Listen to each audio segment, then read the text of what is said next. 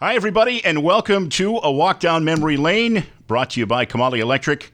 I'm Wayne Soares. What a great pleasure today to welcome my guest. He is an absolute hockey legend, inducted into the United States Hockey Hall of Fame in 2014 and the New York State Hockey Hall of Fame. He's a recipient of the Lester Patrick Award back in 2000. Just so many accolades and achievements. It's a great pleasure to welcome a very dear family friend, Lou Vairo, to the program today. How you doing, Coach? I'm doing good, and thank you for inviting me on. Well, it's always a pleasure to talk with you. Now, we're going to get into a lot of your hockey history and so forth, but you grew up in Brooklyn, and what made you turn to hockey? You've obviously had a tremendous love and passion for the game, and I believe because you grew up in the city, you guys really started playing at a young age on rollerblades and things like that, correct? Well, roller skates. They had roller four skates. Steel wheels. They were called Old Chicago skates. A boot with four steel wheels. I loved every sport, tried every sport. It didn't cost anything to play sports in those days, from kickball, to flat ball, to wiffle ball, to punch ball, to football, basketball. We played every sport in season. We didn't play out of season. Summer was summer sports, fall was football. I guess basketball was year-round. But we played, we managed ourselves, we coached ourselves, we figured out rules, we figured out the honorable sportsmen without parental interference. Usually mothers were home taking care of kids, cleaning homes and cooking and doing laundry, and fathers were working. So that's the way it was. So we needed the police athletic league, our local church or synagogue or whatever was organizing sports in a particular neighborhood. And we managed that. It was easy to go to an NHL game or an NBA basketball game. You snuck on the subway, saved 15 cents each way, and with a school, what we call general organization card, I went to Ranger games, saw the greatest players in NHL history, basically, for 50 cents. Same with the NBA. Dodgers charged a quarter on Saturdays, and you played catch with the team, the Brooklyn Dodgers.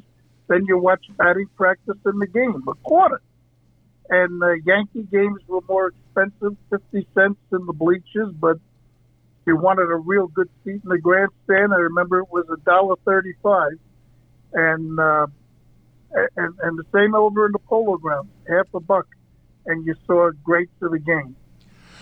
Who is along the baseball sides? And I read where one of your favorite players, and he was always very intriguing for me. I was a hockey buff back in the day, of course, growing up a big-time Bruins fan and a Bob Orr fan. But I read where Gump Worsley was one of your favorite players. Yeah, Gump was a terrific goalie. Played without a mask. He didn't overdo it with training and different things. He just was talented and courageous and funny as all get up. And a great goalie, and a Stanley Cup champion when he finally went.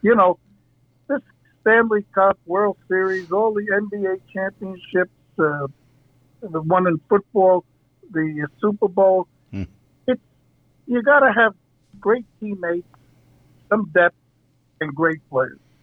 There's no secrets in winning in any sport. You got to have the horse. Willie Shoemaker was considered the greatest jockey of all times, and I'm sure he was a great jockey. But he never won on a mule. It was always a thoroughbred. and you got to have the talent there to achieve something. And Worsley, when he was with the Rangers, he played great. He'd make 50, 60 saves a night, and they'd lose 3-1, 2-0. And then he goes to Montreal Canadiens for Jacques Plante, another absolute great goalie.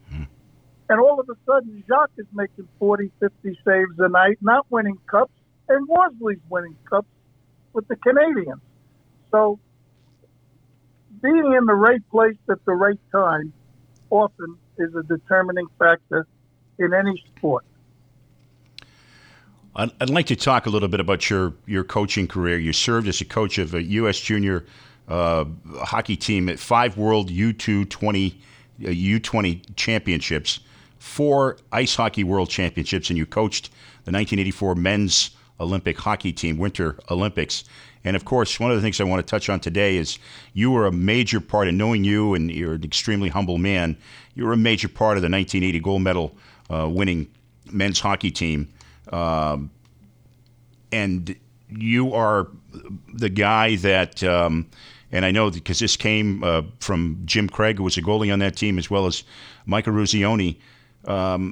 You brought a different level style of hockey, the European hockey, the quickness and the fastness, and you really kind of got away from the fighting and the physical part of it. Will you touch on that a little bit, Coach? Sure. What happened was I had no plans to make sports my life.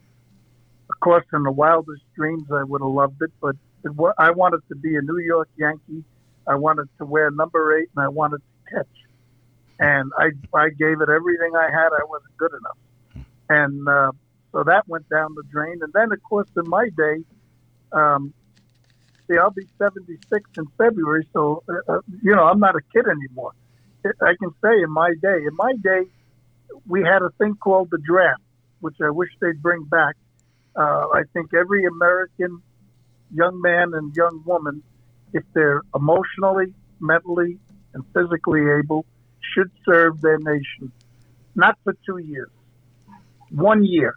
Go through basic training, go through advanced training. Maybe you can learn something that'll help you when you're done in the area of a trade. Build these like Quonset hut buildings in every town or every city, and let people serve their nation and let them be ready if ever needed. Hopefully never needed, but let them be ready. But in the meantime, teach them what it's like to love your country and to give. And you can give by, let's say you finish 8 weeks of basic. Trust me, you'll be in the best shape of your life, and you'll know what discipline means. And then advanced training, you might learn a trade. And in the meantime, you are learning to respect, love, and protect your nation. And then whatever extra time is left, every community needs help. We have disadvantaged people. We have senior citizens. These people, our young people, can go into neighborhoods and they can paint houses. They can fix fences. They can clean lawns. They can do different things to help communities. I think it would make our country a much better country, and a little discipline in it, and some appreciation for what we do have. We basically all live a pretty good life in America, and we should be grateful and give something back. So I think that would be a good thing. But I had to deal with that as a kid. I got drafted. I don't know how old I was, 19, 20, 18, I don't even remember. But mid-60s, early mid-60s, and off I went. I ended up in Germany. I guess I was lucky I didn't go to Vietnam. I went to Germany 14 months, and that sure opened up my eyes to another world. And it was great. But I didn't dream of, I just dreamed of maybe owning a pizzeria, getting married, have about 8 kids, be close to family, and enjoy life. I didn't grow up fancy. That would have been enough for me. But what happened is I got out of the Army, went to one of my grandmothers on a Sunday, and, she had a normal small crowd of people for lunch, about 25 relatives, 2 freeloaders.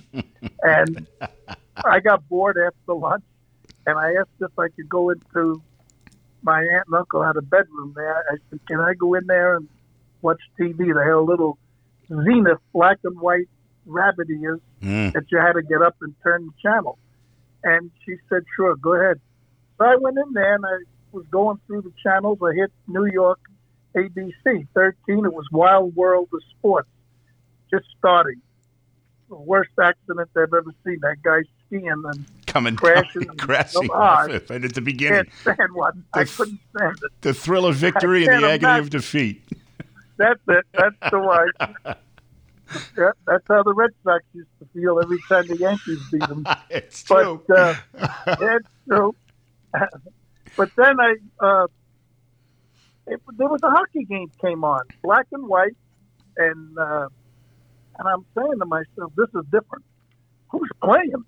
It was Team Sweden against the Soviet Union, and I had never seen that hockey. This is in the '60s and late '60s. I never saw this kind of hockey, and I saw a lot of hockey, and we played as kids roller hockey every day in the winter. But anyway, I'm watching the game, and I was fascinated. And it wasn't just the Soviet team that was outstanding. So was Sweden. These guys skated, passed the puck, received it. They were terrific. And the Soviets ended up winning. That was the gold medal game for the World Championships. Might have been 1968. And I said, I got to learn. I have to learn how they do this. This is not the hockey I was watching in the NHL. And mind you, I love the hockey, and I still do. And hey, it's better than it's ever been. But this was unique hockey for me, different. It was very different, and it was fun to watch. It was so fast-paced, highly skilled, very great teamwork. So they put underneath the TV, you know, that line where they write. I don't know what you call it in your business, but it tells you the names of the teams and all this. Mm-hmm. And it said Sweden national team versus Soviet Union national team. And then they zoomed in on the bench, and I had the coach of the Soviet team with a lovable face. It could have been in my neighborhood. and I just, it zoomed in, and they put his name, Anatoly Tarasov, as we would say in English. Mm-hmm. And I was sitting next to a card table. My uncle used to play pinochle, so he had pencils and cards and pads there. So I just grabbed a piece of paper and the pencil, and I wrote down the name, which was hard to do. In fact, I had to wait for them to show it again later on. I never heard of a name like that, Anatoly Tarasov. And I crumbled it up, folded it, put it in my pocket. I had a sport coat on because I had gone from church to my grandmother's. Mm-hmm. Well, Monday I went to the dry cleaners and brought that jacket in to be cleaned. I totally forgot all about that. I had my own apartment in Brooklyn. I forgot about that note I put. And as I was walking out of the dry cleaners, the woman called me. She said, "Sir, you left a piece of paper in your pocket. Do you need it?" I said, "No, throw it away." She said, "Well, it looks like a name, something written." I said, "All right." So I was polite. I went back and got it. Then I remembered what it was. Can you imagine if I would have walked out, my life would have been totally different, you see, Wayne.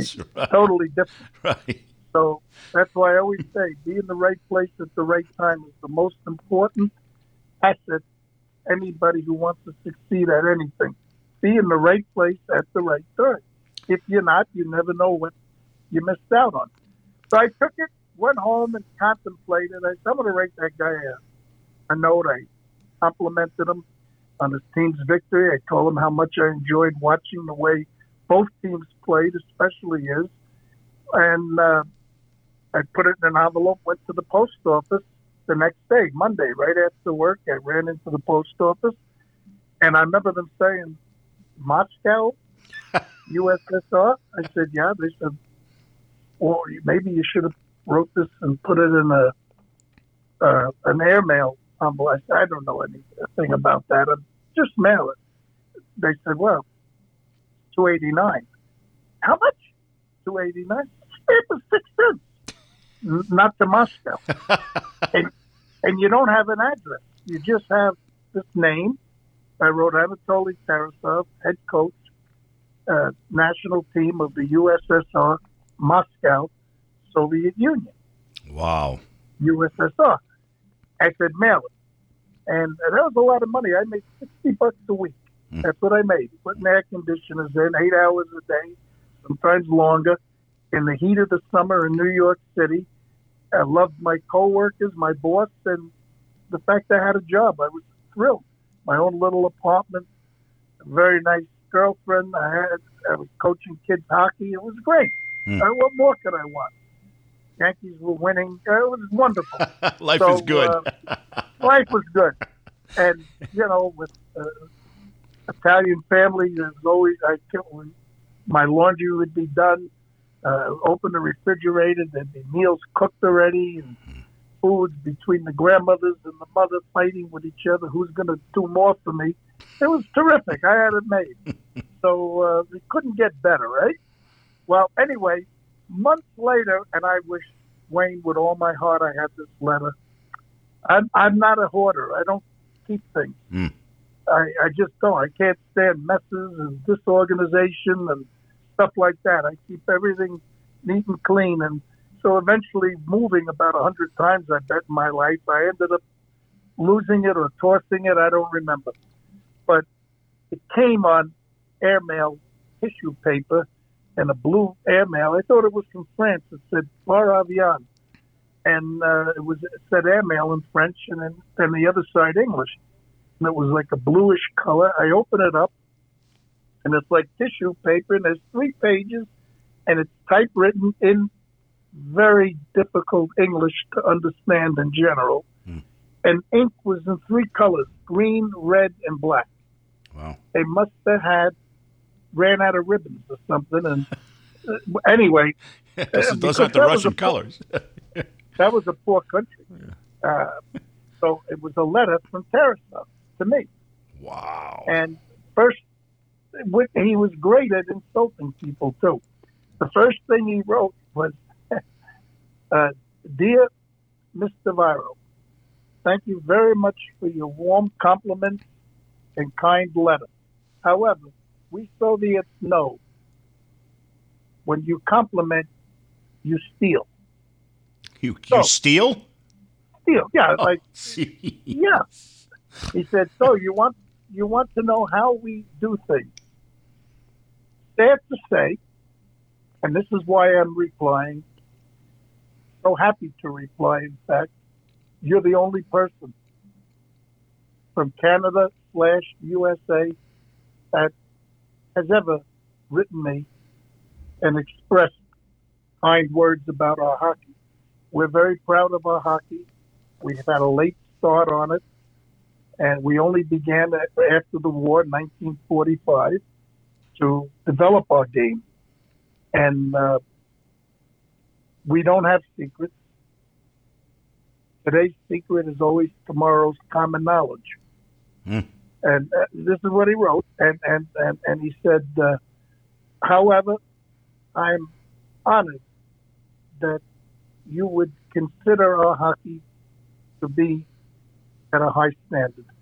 So I hereby invite you, use this letter in order to gain a visa to Moscow, USSR. I hereby invite you to come and to participate and watch and with your own eyes. Wow. Well, I couldn't afford it. I mean, the ticket was expensive to go, and I had a job and a life. I wanted to, and I was a little nervous. I mean, we're in the height of the Cold War, and I had served in the U.S. Army and was told every day that the Soviets are our enemy. So and by the way, that's what they tell their soldiers too. We're their enemy. That's right. So what I did was they came in 1971 or 2 to America, the national team. That's right. And they played a tour of games. And one of the games was going to be at Madison Square Garden. So Emil Francis, dear man, did so much for hockey in New York, and his kid Bobby played on my team. So I went to Emil and I said, Emil, I want to buy tickets for that game for the entire team.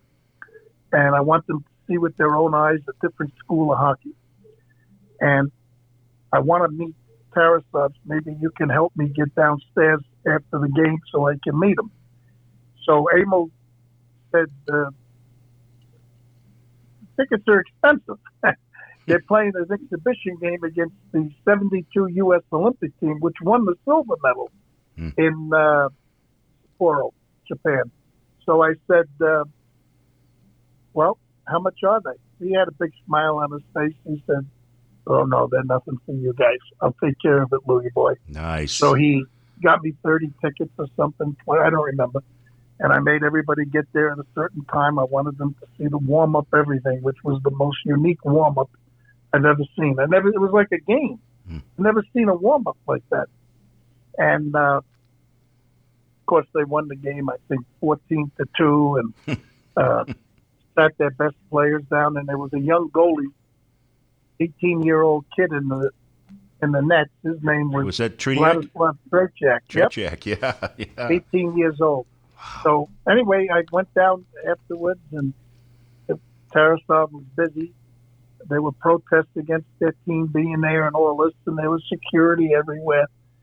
And I got brought down there. I got permission to get in there, and I was very patient. And I waited for an opportunity to step forward, which I did. And I said to him, "My name is Lou Vairo. I'm very honored to meet you, Mr. Tarasov." And when I put my hand out, he shook hands with me, and he didn't know who I was. He was bewildered. I could see it, and the interpreter was there, so he came over. He said, "You're who?" "Lou Vairo." They call me in Europe and in Italy. My name's Vairo, but Americans always say Vairo. Mm-hmm. And I shake hands with him, and I repeated my words, and big smile on his face. He pulled me towards him. He gave me a big hug. He said, "I've been waiting for you. Come to Moscow." I said, "I don't have enough money yet. When I have the money, I'll come." And when I did have the money, I did go. And he treated me great. And to this day, I'm extremely close friends with his grandson, Alexei, his great-grandchildren, his daughter, Tatiana, and keep in constant touch with them. And now, Coach, didn't you? We're talking right now with Lou Vairo, Vice President Special Projects for USA Hockey. Didn't you get invited to his funeral? No, I didn't get invited, but when I heard he died, Dave Peterson was in Lake Placid running a camp, and he called me and he said, "Lou, I was watching some French channel from Montreal, and I couldn't understand everything, but they put Tarasov's face up, and today's date, and then the date, obviously, he was born. I'm sure he died." So I said, "Thanks, Dave. I'll check." So I had his phone number, his flat in Moscow, and I called it, and his daughter Tatiana, who speaks English, answered, and she said, yes, Lou, Papi died. He loved you. Papi died." So I said, "I would like to come to the funeral. Can you tell me what the arrangement?" This is before cell phones and emails and all that. So she said, I will call you back. Give me this number, and I did. And she said, it maybe takes time to get through, but I'll try. And she called me, and she told me I had to go what the arrangements were. She would handle everything on her end and have someone meet me at the airport when I arrived, and she would handle the the hotel, everything. So we had fax machine. She faxed me all the information, and including a letter inviting me so I could get a visa. And I had to go to New York to get it. I had such a short period of time. I had to leave that day. I had to run down, get visa pictures, like passport pictures for my visa. I had my passport, made quick arrangements, and I remember I flew from Colorado Springs late afternoon in a thunderstorm. It was delayed. I had to go to Dallas. Imagine this. Change in Dallas. There were storms there. I got in so late to New York. It must have been 1 a.m. I went to, I had made an arrangement in a hotel near Central Park where the embassy was, and got there, got up very early the next morning. I called the embassy. They told me, the guy I spoke to there said, "We're not open till Monday. We're closed." I said, "Look, Anatoly Tarasov, he died. You're a great hockey coach, and I'm going to his funeral. I need you to help me." he died? The guy was shocked. And I didn't hear about it. Oh, my gosh. Okay, 8 o'clock tomorrow morning, you come. And I did what he said. And he said, and bring prizes. Okay.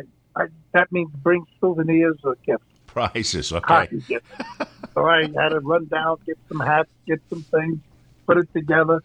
And he said, you can't pay with a credit card or with a check. You must pay with cash. Okay.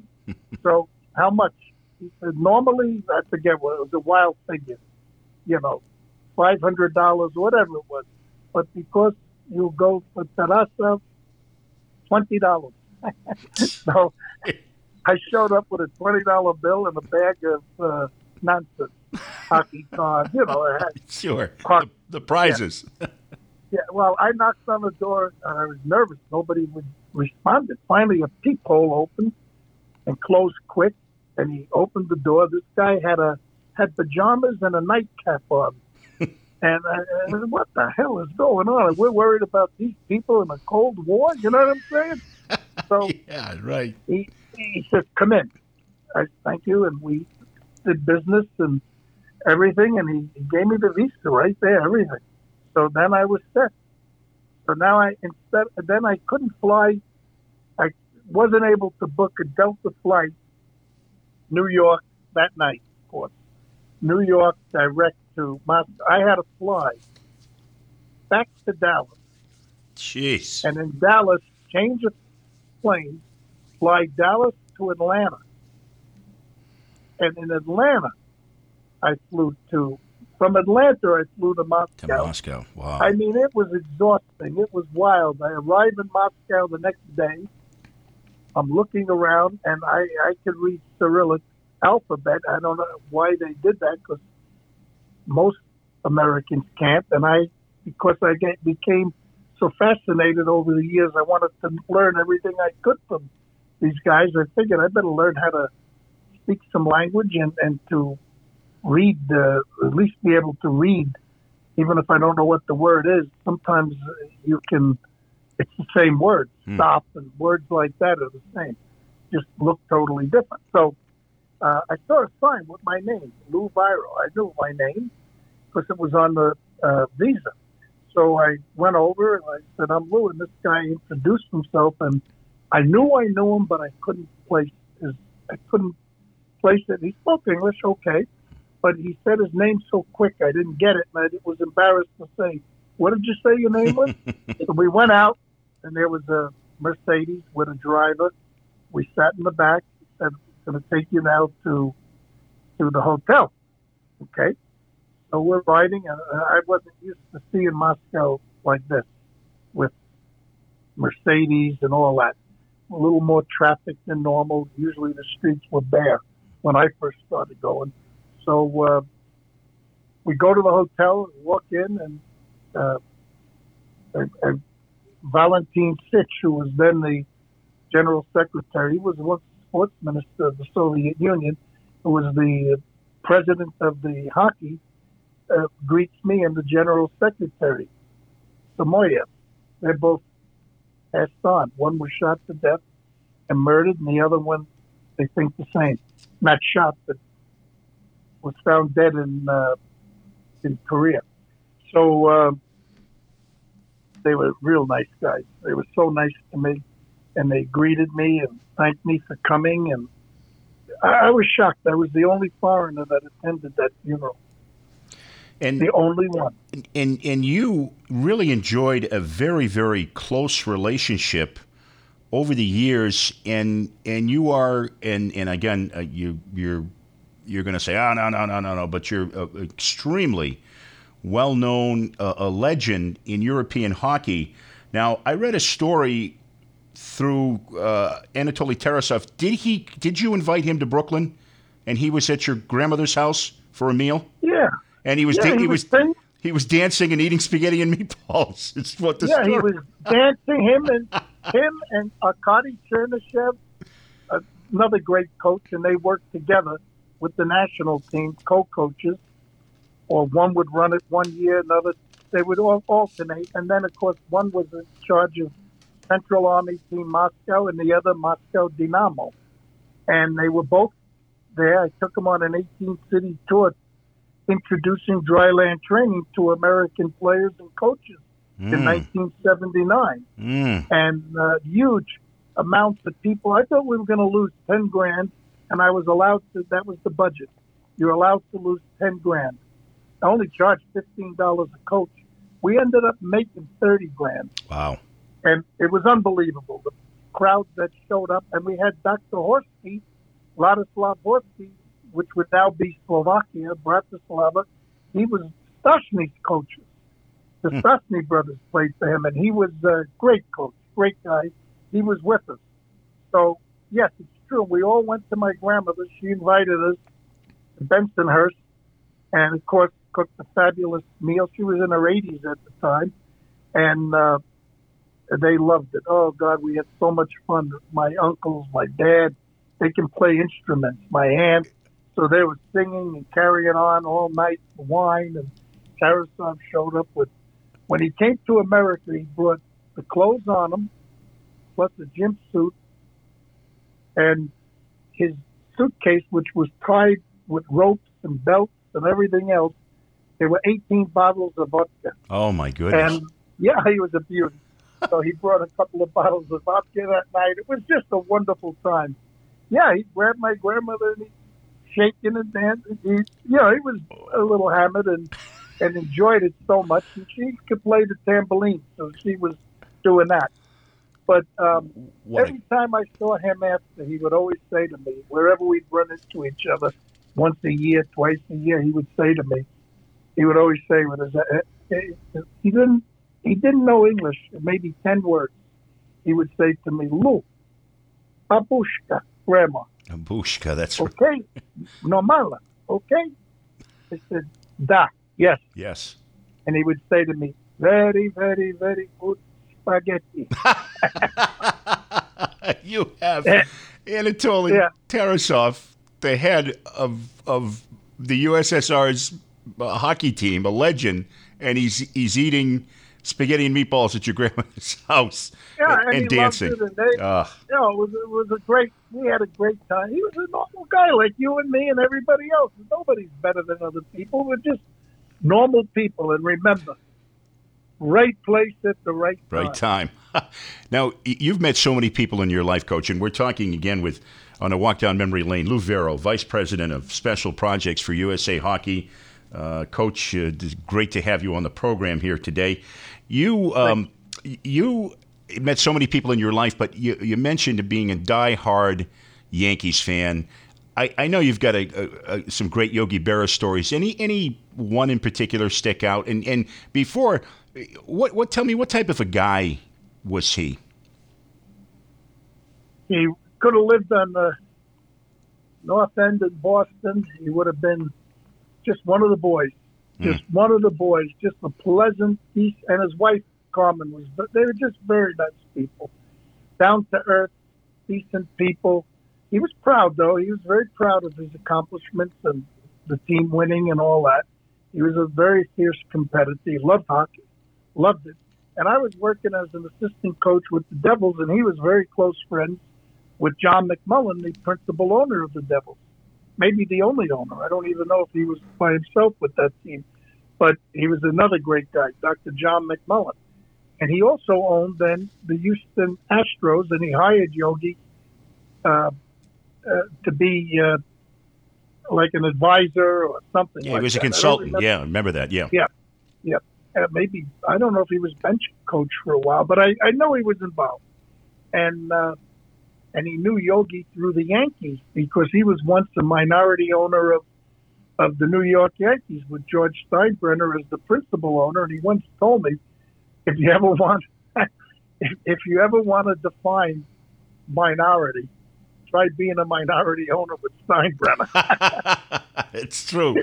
Boss was tough. You know your role immediately. Zero input. Just some money. And he was a good guy. But anyway, Yogi would come to our practices, and then he would work out with Dr. McMullen.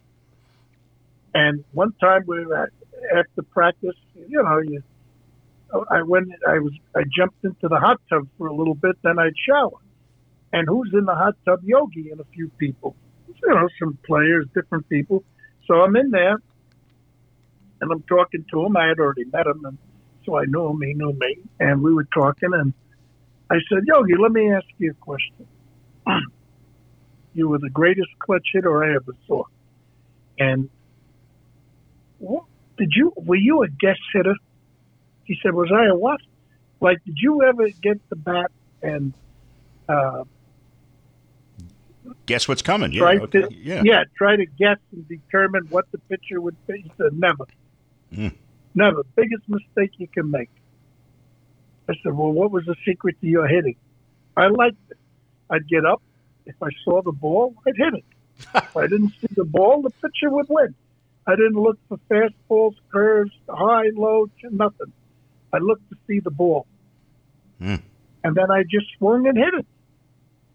And maybe, we have to blame God for that, because it wasn't that I knew what was coming.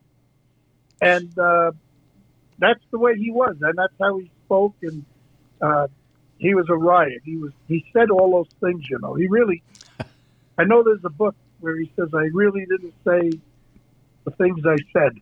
Yeah. But he said stuff like this all the time, but it made sense to me. I think Ted Williams, he said about if the Red Sox had Yogi Berra, they would have won 4 or 5 world championships. That's right. He did say it. Yeah. And Yogi. Yogi loved. Go ahead. I'm just going to say, he had it all. Like you said, he was a great clutch player. He was absolutely, positively a defensive stalwart behind there. He was just amazing. And what did he have, Coach? 10 world championships? Yeah. He still holds a lot of those records, and now players can play so many more games because of playoffs and all these different things. But I got to tell you, he loved Ted Williams, and he thought he was unbelievable. And he told me, he says, I think he said it was the first game I played for the Yankees, home game against the Red Sox. Ted Williams got up, came in the box, and he said, Lou, he used to take that left foot of his, I think he was a size 20 shoe, and he'd dig a big hole, twist himself in, and he's intimidating. I think Ali Reynolds was pitching, and he gets in there, and he's all set, and I look up, and I said, hiya, Ted.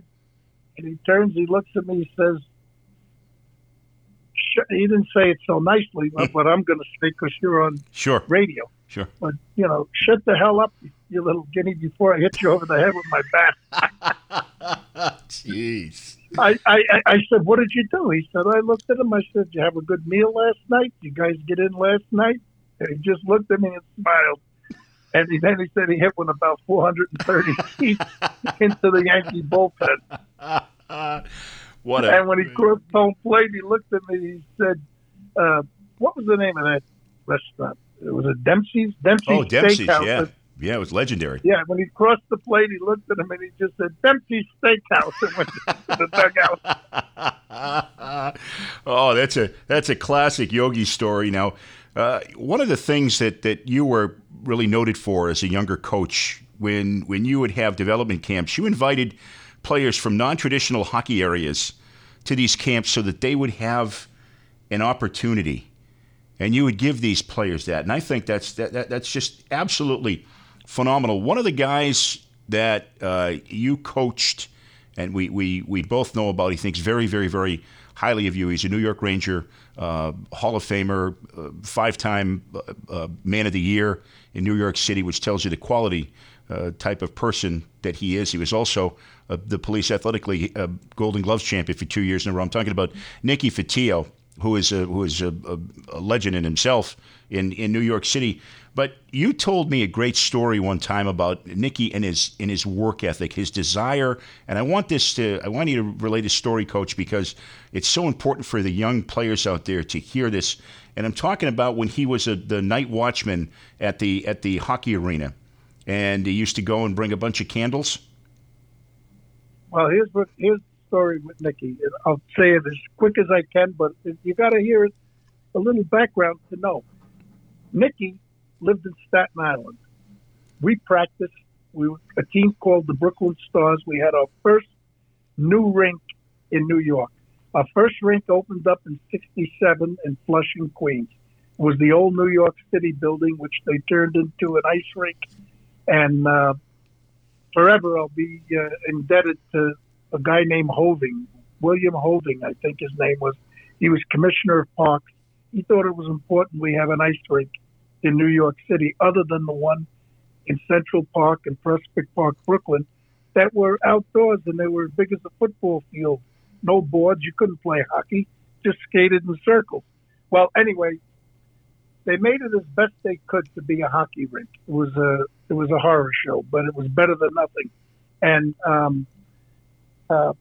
then they built the new rink. It's still there, called the H. Stark Center in Brooklyn.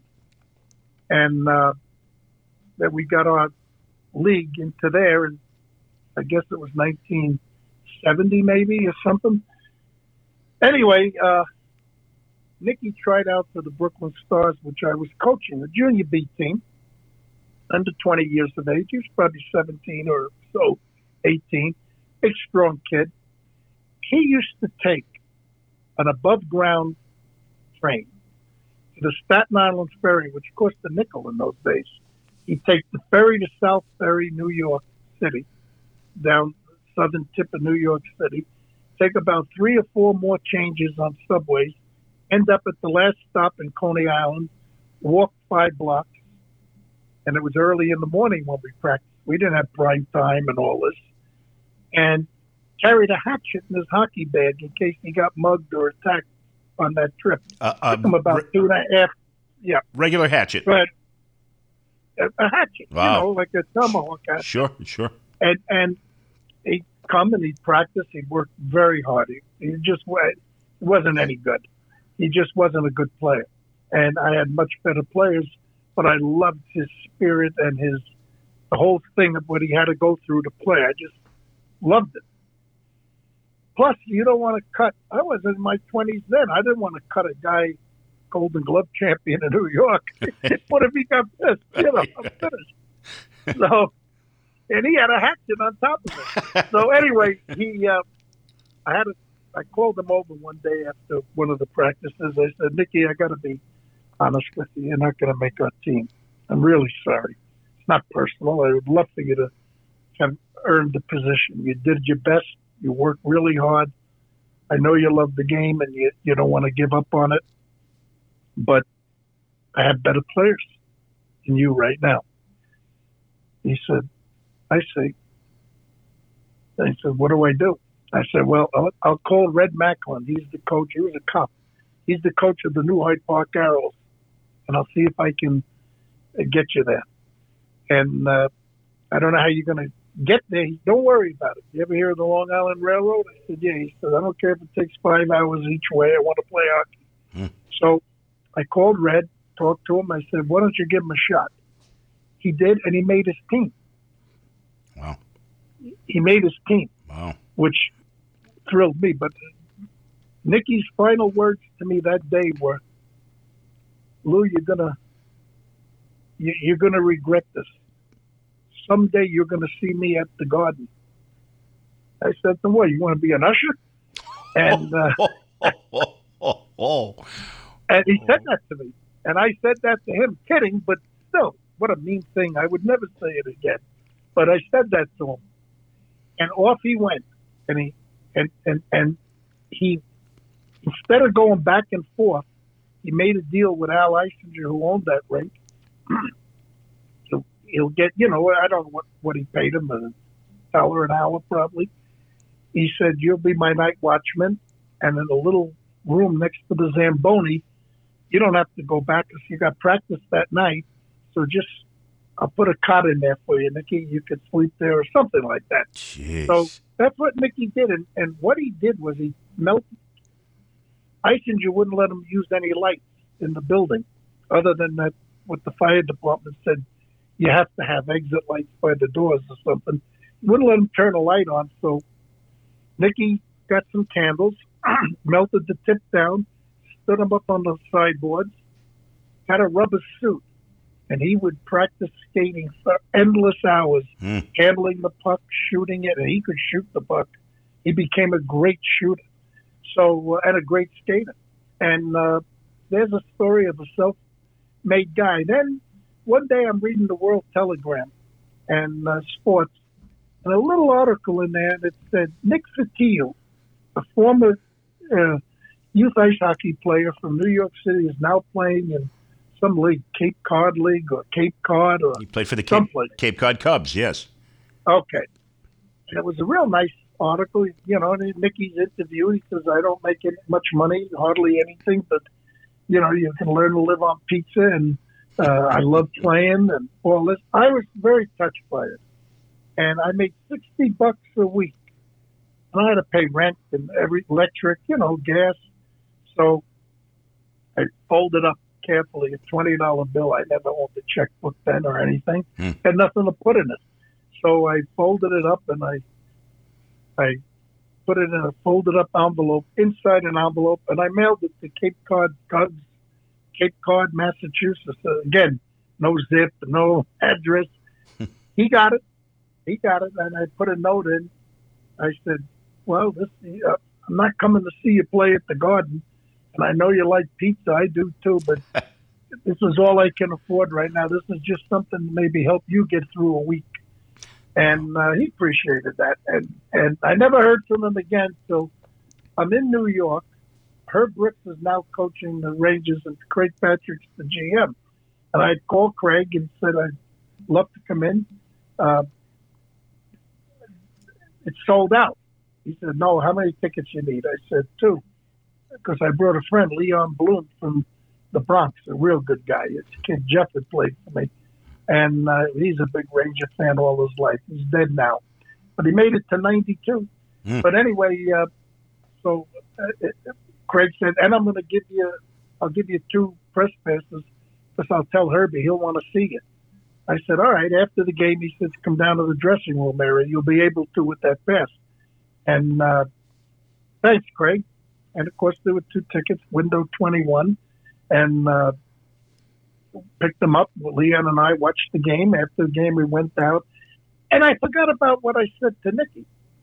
And I see Herb, and he's happy to see me. And we had a really great visit. And I introduced him to Leon, who was a good guy, but he liked to tease. He'd say to him, he says to Herbie, let me ask you a question. Power play. And Herb said, you too? You too, don't start. And all of a sudden, the dressing room door burst open, and several of the players that I had coached in previous years or knew all came over to say hello. And finally, Nicky comes out, dripping wet, towel wrapped around him, big smile on his face. He said, you get the tickets I left you? That's great. And it was a great time. And I had the good fortune to I was coaching the U.S. national team, and I told everybody, I said, all right, I'll do it again this year, but I want Nick Fotiu to come as my assistant coach. And he's coached, and he deserves this opportunity. I really want him to come. And they said, okay. They didn't even know who he was, some of them. They said, okay. And I took Nicky. He's really a smart hockey guy. He did a great job. Wayne, he did a great. I learned some things from him. He did a great job. I always wanted him to get a chance to be the coach of the New York Rangers with the 2 Mullen boys working with him. It would have been so great for New York hockey. I don't know if you remember this, but I came with Nicky the night that you inducted Emile Francis into the USA Hockey Hall of Fame, and we were taking pictures. It was Nicky and myself and the cat and you said to me, this guy right here could coach the Rangers right now. And Nicky just lit up. I mean, he's so knowledgeable, works his behind off, and That's a great thing that's a great opportunity that you gave him. I want to switch gears here real quick, Coach, because I want to get your thoughts. I mentioned at the outset of our program, and this is a walk down memory lane. I'm your host, Wayne Soares. It's brought to you today by Comalli Electric, and our guest today is a very, very, very dear family friend, hockey legend, Vice President of Special Projects for USA Hockey, Lou Vairo. You were a major part of the 1980 gold medal Olympic hockey team, gold medal winning. What separated that team from the others during that tournament at the Olympics? Okay, good question. Number one, I've said this from day one, and I'll say it again. People have no idea how good that team was, talent-wise. They were great hockey players. I have never seen a more appropriate coach for an appropriate team. It was just magic. Herb and Craig Patrick were sensational, and those players were. And it just clicked and worked.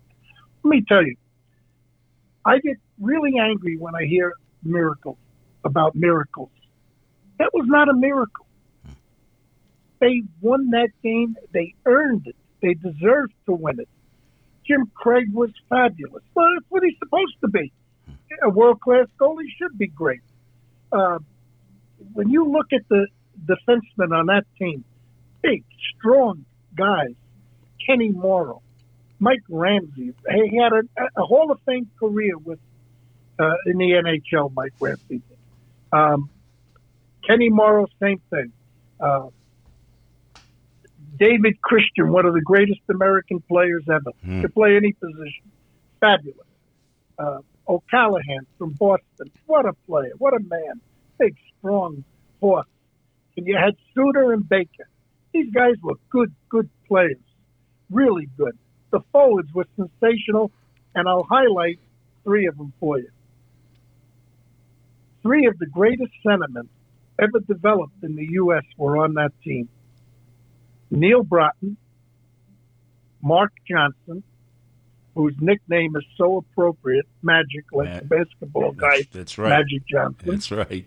And Mark Pavlich, who's going through some tough psychological times right now, but doesn't take away that he was a great player. I believe in 1982, each of those guys led their respective NHL team in scoring. They had great careers. Wherever they played, they had great careers. Wellesley did his job. The wingers did their jobs. Michael Ruzioni, he's a legend in Boston hockey. He was a way better player than ever given credit for. He was a goal scorer. People say, was he scored one? No, he didn't score one. He scored a lot of goals. That's and right. He had character and leadership abilities. He was a real goal scorer. He snapped that shot past Mushkin. And people said, Mushkin was in goal. Well, let me tell you, 1 year previous, I was at the game in Madison Square Garden in 79. I think it was February 79, when the NHL All-Stars played the rubber game best of three against the Soviet Union. That's right. Bowman against Tikhonov. You're not going to get better coaches than these guys.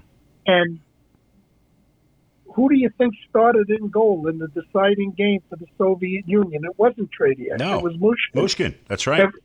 And what do you think the final score was? 6-0. He shut him out. That's right. That's right. Don't belittle Ruzioni because he didn't score it against Tradiak. He scored it against the world-class elite goalie. And he could do that. So that's how I feel about it, because we beat that year a great team from Czechoslovakia, Germany, Romania, a very good team from Finland. Their goalie, Jorma Valtonen, he's good friends of mine. I see him every couple of years. He's a Hall of Fame, international IHF Hall of Famer. At the time, he was one of the better goalies in Europe, and he was not easy to beat that day, but we got him. And 4-2 win, and Finland was good. We tied a very, very good Swedish team. probably the most talented team in that tournament. Yeah, they could skate too. Skill-wise, Yeah. they were talented. They had Matt Naslin, they had Helly Lindberg, Thomas Jansson, Thomas Eriksson, Lundberg. They had a hell of a team. So that was not a lucky team. It was a great hockey team that deserves every accolade they've ever received. Amen to that. I want to ask you, Coach, you share a very close relationship, as you do with many players, with Willie O'Ree, who was the first African-American player to play for the Boston Bruins. He's now an ambassador for the NHL, and you had direct involvement in that. That was something that you made happen.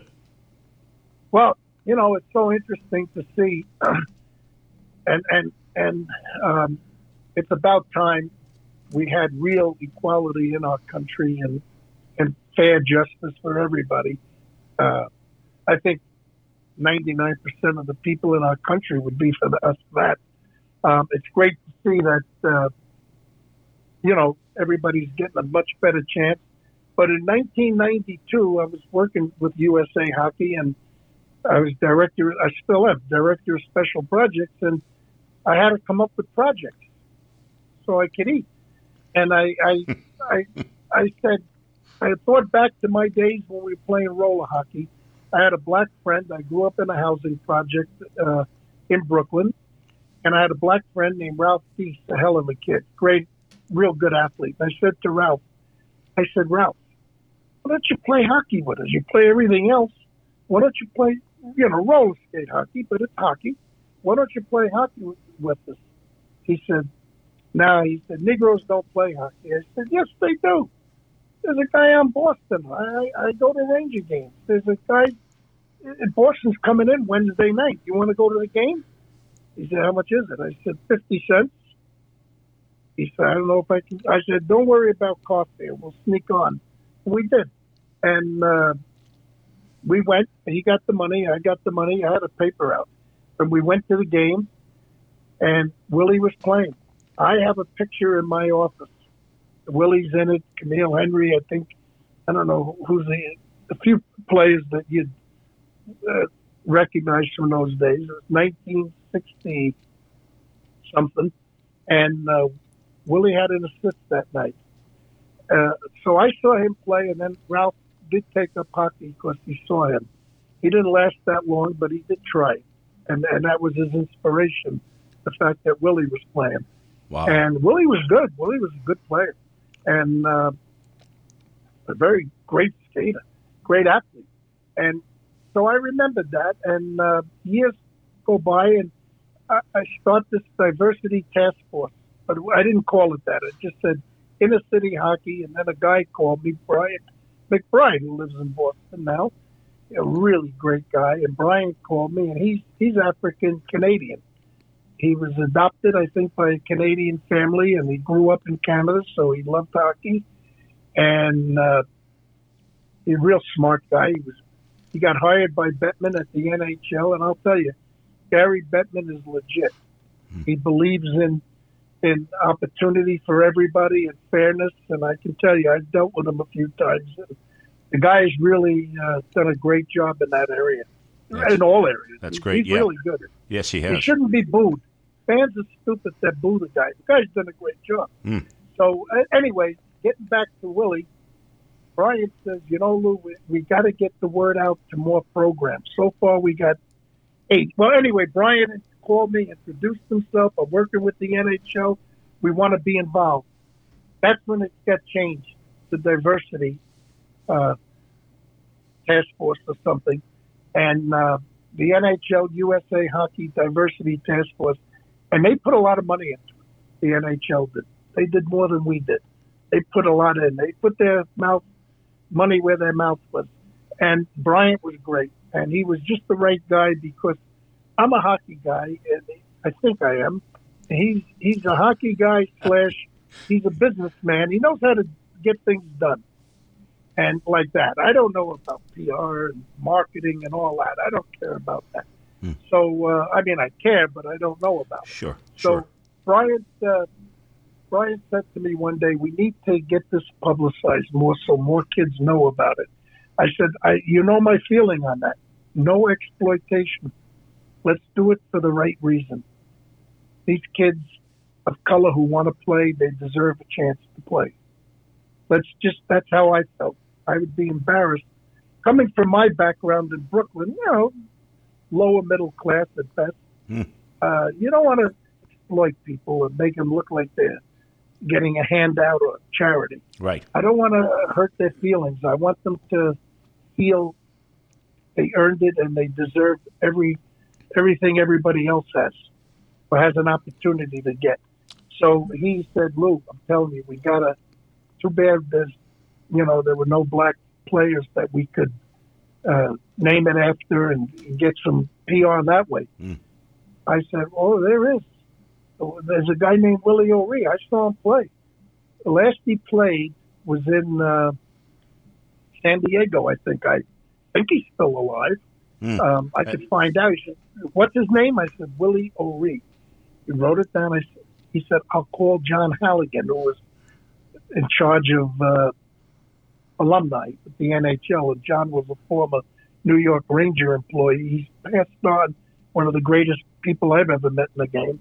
And he called John. John had everything, his name, his address. Where Willie was working as a night watchman, Coronado Hotel in San Diego, and now he's ambassador for the NHL. So we got him hired, and he's in the Hall of Fame, and he's one of the most distinguished, wonderful people you'll ever get to meet. And we called it the Willie O'Ree tournament, and we had an all-star game with different groups of kids every year for years and years. And now it's graduated. A very nice lady's been hired by the NHL, Mrs. Kim Davis. She's doing an outstanding job. I hope people will support her and understand that if we're going to be one nation, and this really hit me when I was lucky enough. Now I say lucky enough. I didn't join. I didn't like it, but to be a veteran and to serve in the military for your country, it's, to me, the highlight of my life. Nothing I've ever had a chance to do or done is better than that. Well, and I had 7 black roommates in Germany, and we were a family. We were a team. We would have died for each other in a heartbeat. And that's the way it should be across the country with every group of people. Jews, Italians, Irish, Portuguese, blacks, Spanish, Hispanic. It shouldn't matter. We should be one family, respectful of each other and united. And we'll have a better world if we do that. I completely agree with you on that, Coach. Completely agree. Going back to what you said, you're a hockey guy, gentleman who you coached, outstanding NHL hockey player. Pat LaFontaine had said about you that Lou Vairo has such tremendous passion for the city of New York and for the game of hockey. You can feel it. He has it in his heart, and you can feel it by being around him. Another gentleman that you coached, and he's become a very, very, very good friend, and he's back for my second annual celebrity golf tournament to benefit homeless and disabled veterans, October 13th. A gentleman who you said had Hall of Fame potential, Dave Jensen, who you coached. Yeah, you just mentioned 2 of the most. Look, I've been very lucky. I can't say I coached. Yeah, those guys I coached, had them for a season. But a lot of guys I had on national teams and that or camps, I didn't really coach them on a team very long. It would just be a short period of time. So, but you can put in Taychuk and Madano's and Leaches and Chelios I did coach. But I mean, you could name 50 great players that I've had the privilege of being the coach of a team they played on. Let's put it that way. Not that I coached them. And Pat and Dave Jensen were absolutely fabulous players. Dave was right there, stride for stride with Pat. They played on a line with another really great hockey player, Eddie Olchuk. In fact, Eddie Olchuk, I never felt got the credit he deserved as a player. He was one of the very, very best players that I ever coached. I'm just telling you, he was something special. And with those two guys, they called it the diaper line because there's one was 17, 118, and 120, 119, and they're playing against, world-class elite men's teams before these guys played in the NHL. So those teams were legit in the Soviet Union, Czechoslovakia, and that's what it was called. It was now it's two countries, and all that, and they competed and beat them as much as they got beat by them. And those were men, grown men they were playing against. These kids were great, and David A. Jensen was an absolute magnificent player. Serious injuries and a little immaturity probably. I mean, he broke into the NHL at 19. When I had him with the Olympic team, I made him live with a family. And he didn't like that. Him, Old Chuck, Ally Frady, they were kids. They're still in school. I made them live with families. And I checked on them. I checked their homework. You can believe it, on bus trips. That's what Dave told me. Yeah. And that should have continued, I feel, in the NHL. I remember when I was with the Devils, we had these kids coming straight out of junior. I mean, staying in a Holiday Inn on Route 44 and eating hamburgers. No, there's not a way to do it. When you get players that young, and if the NHL guys are listening, house them. There are great families that would love to have them. And this way you can control their off-ice antics also. When you're young and alone and famous, or going to be famous, there's too many temptations and not enough discipline. Sometimes living with a family, eating properly, having their laundry done, and just being with humans to converse with that care about them is very important. Don't just say, okay, you're on your own. Go get an apartment, 3 or 4 of you. They're too big an investment for you as a business, if nothing else, than to risk that. Yeah, that's a great point because, Coach, I think that's what the Cape Cod Baseball League does. You come in, you have host parents. Okay. And that's right. They do. It's a wonderful, wonderful, wonderful thing that they have in place there. I did it in junior hockey. We did it, and we had host families. We pay them, and they, you knew where the kids were all the time, and they were being nurtured, not just on the ice playing hockey. As we wrap this up, Coach, how does Lou Vairo want to be remembered? And you're not going anywhere yet, but I want to ask you that. I want to ask you that question. Yeah, you don't know something I don't know. No, we went around for a long time, Coach. But how would you like to be remembered? Well, I never thought of it. You know what? People really aren't really remembered. I never thought of that because I was saying when I was talking to some Russian kids once, and I said, and you're a great coach, the father of your hockey, Anatoly Tarasov, and I was explaining something. They looked at me. They said, "Who?" They don't know who he is. They don't know. And if they didn't make the movie The Miracle, not too many people would know who Herb Brooks is.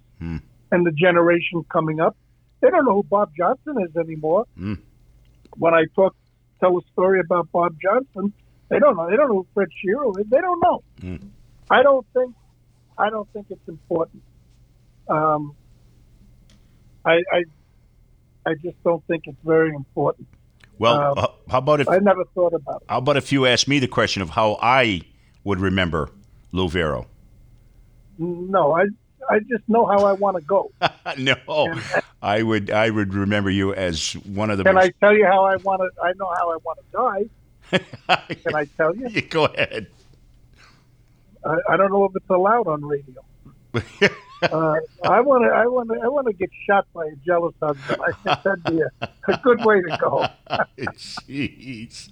Well, I would remember. I think of you as I said it before, a dear family friend, one of the most humblest and classiest individuals, and a great mentor to me over the course of the years. And you are truly a valued friend. And really want to thank you so much for taking the time today and being with us here on a walk down memory lane. I hope you've enjoyed this as much as I have, Coach. Well, yeah, I have, and I appreciate your call, and I appreciate what you do for veterans and veterans' families everywhere in the country. And it's real important. These are brave people the ones who join and are ready to go to battle for the honor of our country and protection of our country are really much more important than most careers that anybody could ever have. So I appreciate what you do for our veterans. Thank you. Thank you very much. It means a lot coming from you, Coach, and thank you for your service to our great country. My guest here on a walk down memory lane has been Lou Vairo, Vice President of Special Projects for USA Hockey legend. Thank you so much, Coach. You're welcome. Have a good one. You too. We'll be talking to you soon. Okay. Thank you. You're welcome. This has been a walk down memory lane with my guest, hockey legend, hockey icon, Lou Vairo. We'll see you again next week.